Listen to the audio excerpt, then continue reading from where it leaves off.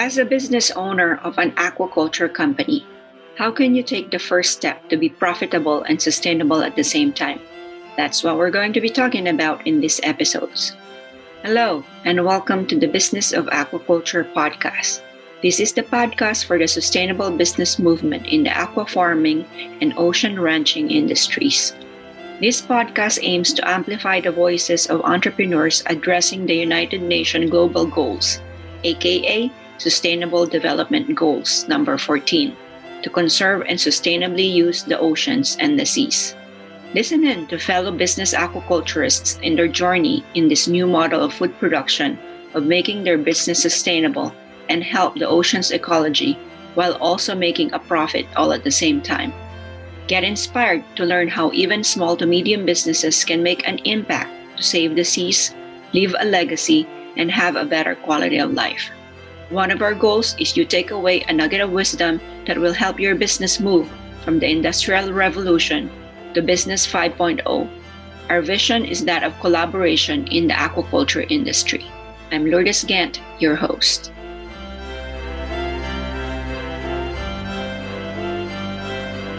As a CEO of a company, how do you develop groundbreaking solutions for aquaculture? That's what we're going to be talking about in today's episode. Welcome to the Business of Aquaculture podcast. This episode, I'm happy to have Daniela Allerbon of Aquit. Welcome to the show. Aquit is a biotech company developing groundbreaking solutions for aquaculture. They created a disruptive and cost-effective technology that enhances fish immunity, improves survival rates, and replaces antibiotics in aquaculture. Welcome to the show, Daniela. Thank you very much, Lourdes. It's a pleasure to be here with you. I'm so happy that we finally made this happen. So maybe we'll get this show started. And I'm going to ask you about innovation in biotechnology right off the bat as my first question. And then I'm going to go from there. So in this swiftly evolving field of biotechnology, your company has been heralded as a pioneer in several breakthroughs. So maybe we can share with our audience. Can you discuss a recent innovative project or technology that you're working on, which you believe has the potential to significantly impact human health or lifespan in the coming years? Yes, of course. Thank you very much. So, maybe I'll start speaking a little bit and walking you through what we've been doing with Aquit. What we've done with my two partners, they are both scientists specialized in fish immunity, stress, and welfare.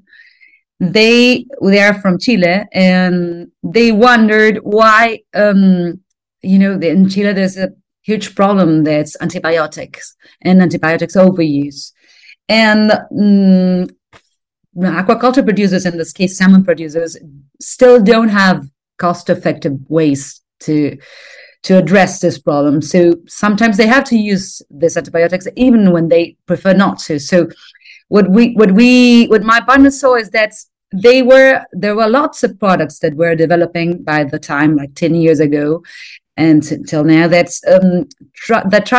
try to give the fish something that comes from outside the fish, like plant-based, or as an immune stimulant, as a way to boost its immunity. And they thought, as experts as they are in immunity, like, why don't we find a way to trigger natural immunity, but imitating nature, just as nature does, kind of signaling the fish with its own tools, its own molecules, its own media to do that, to boost its immune mechanism. So what we've done is that we identified a molecule, something that's from the own fish. It's a protein, and this molecule has this job to tell the fish, like, protect yourself. So, and what we've done is we identified this protein, and using fermentation and genetic engineering, we were able to produce it outside the fish and fermentation, and then develop it, give it again to the fish, deliver it as a preventive treatment. So what we think is that this has the potential, and we had very, very successful trials, and what we believe is that now we're working with 7 producers, we'll be able to really replace antibiotics in a cost-effective way with this. Very good, just very good. It's just there's a lot of this happening in our space right now, and so I'm sure you started right off the bat with antibiotics, which leads me to my next question, because there's the question now of ethics and responsibility.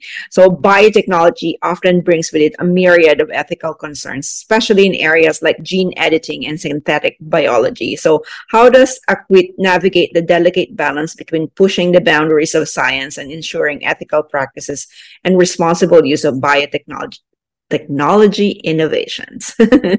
Okay, now it's sorry. First of all, we use safe microorganisms. We use yeast. And yeast, it's, well, what they call grass generally considered safe microorganisms. And yeast has been used since ancient times. Like it's called traditional biotechnology. Like to make beer, to make bread, to make wine. We use, this is all biotechnology, but it's just traditional biotechnology. What we are doing is using a safe microorganism, that's yeast, and using fermentation. So it's kind of, just to simplify it, it's making kombucha, now it's kind of, trendy kombucha, but kind of in a more sophisticated way. But it's the same process. Like we have these microorganisms that are very safe, and we just kind of tweak them a little bit with using genetic engineering and produce something. But what we produce using this microorganism is already in nature. So when we divide that, we separate with filter, and what we obtain is something that already is in nature. So in that way, we can assure that what we are delivering to fish is something that the fish doesn't detect as something kind of strange from it. And that's why the fish is able to bypass inflammatory processes that other immune stimulants, even plant-based, produced, because the fish thinks like, this is stranger, this is something that's not of my own body. And in this way, we are able to deliver something that already is in nature, and the fish recognizes it as from itself.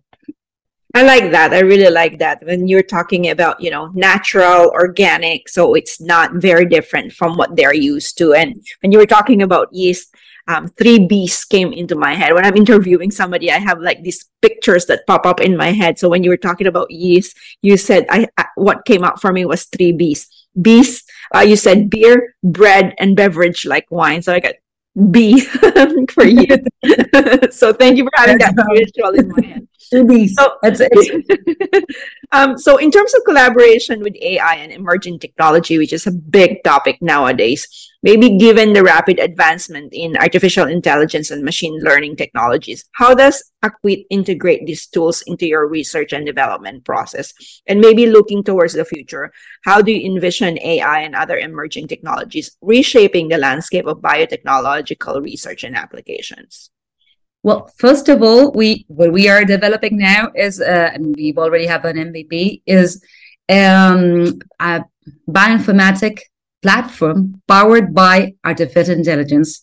That means, in simple words, kind of it's a pipeline to produce new products using the same approach, the same technology that took to my partners 10 years discovering. This process will be speeded and 6 months, for example, to obtain a similar product for another species, like in this case, shrimp, for example. But AI is an extremely powerful tool, and everybody is taking on also very trendy, and everybody's kind of using it and seeing how we can have to seize, of course, this tool. But I'd like to mention this. Don't you know? I know there are 3 rules that there's a science fiction author called Arthur C. Clarke that says like any technology that's so like extremely advanced, like seems like magic to us. And I think that we are kind of mystifying AI in some way and giving it powers that it has not, and assigning emotions to algorithms and not only emotions but powers, to predict future. And it's just a faster way to do what we've been doing. So I love to put things in context, because it's history. Kind of technology has been existing. A book is technology. It will like the codex, and then the papyrus. So kind of technology is everywhere, and we I think we should not kind of it's kind of make it into a fetish, like technology for that. And I think that we have to seize that opportunity. We have to use it responsibly, and to have, in the case of AI, a human-centered AI, because we must not forget that it has to be a tool for us, aiding us. And there's lots of bias that we can reinforce using AI. Gender bias, racial bias, lots of bias, because AI is nurtured by the information that already exists. So we can replicate, and we can like create a world like it's as biased. And if we want to create new things, we have to be very, very careful on how we nurture that AI. So in our case, translating it directly in what we are doing, like it's not that just to build an AI and that works for itself. Like we have this bioinformatician that's part of our team that says we have to train that AI and to check if what the AI gives us has sense and makes sense and it's useful. So I don't know. I think that it's huge. It's important, but we have to be very careful in what we do. It's not a black box.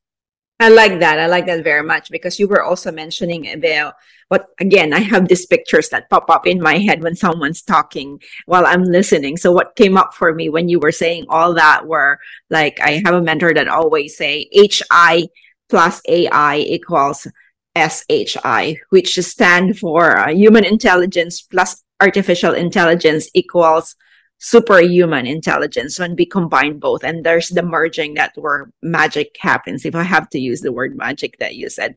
So I'm going to go now to a non-technical question. So how did you get into all this? I wanted to get a little bit more about you. I know we were talking a bit before we started the show, but maybe tell us, how did you get into all this? Wow, well, it was an amazing journey. I had been working since 2018 with a vegetable extract company where I was manager of R&D, and this company worked with feed additives to modulate the microbiome in animals. I developed a product to modulate the microbiome in humans, and directed to clinical trials, one during COVID with COVID patients, so it was very challenging.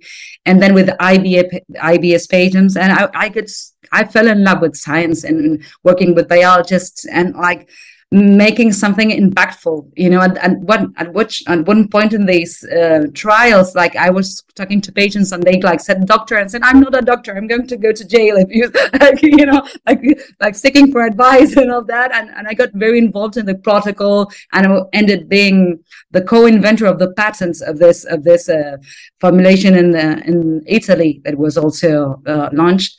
And after that process, I was kind of, this is what I want to do. I want to do that for myself. I want to do something significant with this. And I entered a company builder, an incubator in Argentina that's also Latin American, that it's kind of a Tinder, for entrepreneurs and scientific projects. So I was selected within like all the kind of 300,000 entrepreneurs that were applying there with like lots of challenges, and I get into as one of the 20, and my partners, because they won the sustainability prize from the Global Aquaculture Challenge from the Yield Lab Asia Pacific, like they were called into the accelerator, and there at a program called Ignite, we met and we matched.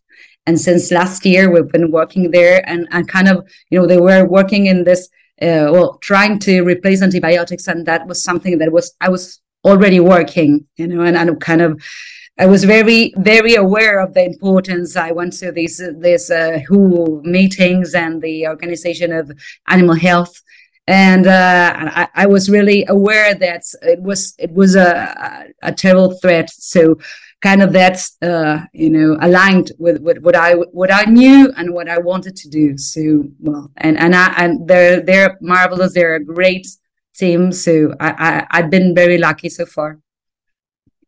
It's just amazing how to hear your story, because I know we met. I don't even realize that Larry from the Yield Lab Asia Pacific, who is partnered with Claire Privila, who is one of our members in our Sustainable Aquaculture Mastermind. It was amazing. It was amazing too, because I was watching that Global Aquaculture Challenge, and maybe you can tell us, because you just also recently won an award. So tell us more about that. Well, first of all, I can't believe that that was the connection, because I was last week with Larry in Canada, and he told you must stick to Lourdes, and I said yes.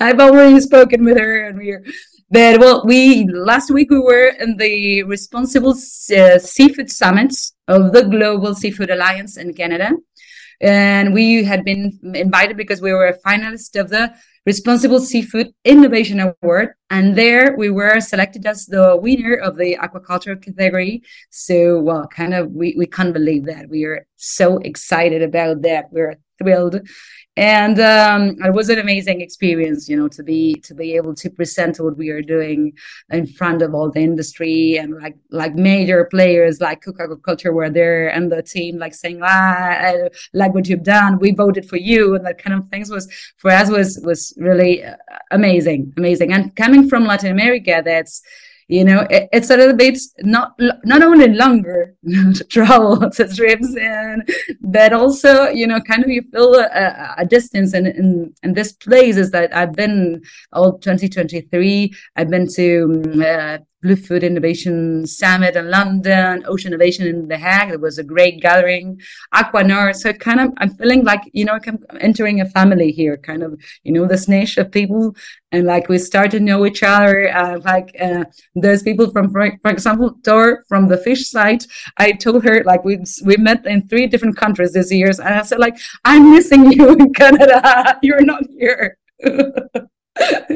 No, so it's lovely that to be able to be part of this kind of small world.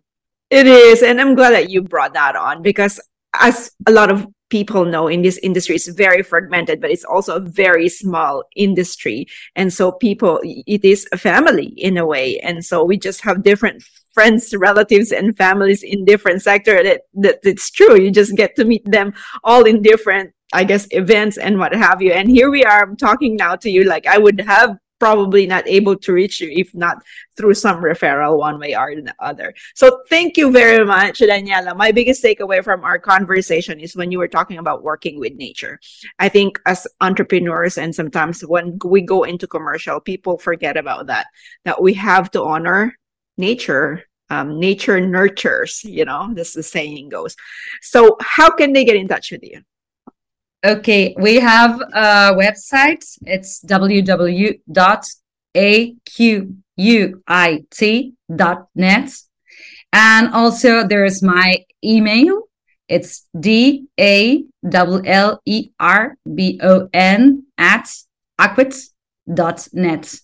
So what we just get in touch, and we are now kind of trying to work with the aquaculture producers to try to solve the problem. So we'd love to hear from you.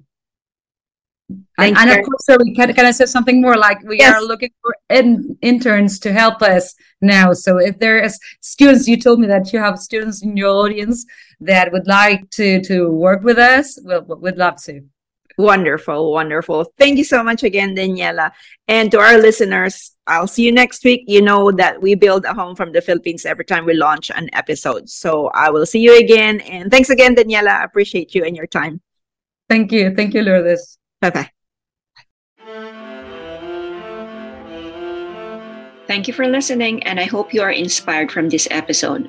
Do take a moment and share this with your friends and colleagues, and rate and review the podcast wherever you get your podcasts. I'd love to know what your biggest takeaway from this conversation has been. What are you going to do differently? Please share your thoughts across social media and tag us. For links and show notes for this episode, visit our website, www.sustainableaquaculture.ca/podcast. Thank you again. I hope you will join me on the next episode, and together we can help create a better business in aquaculture.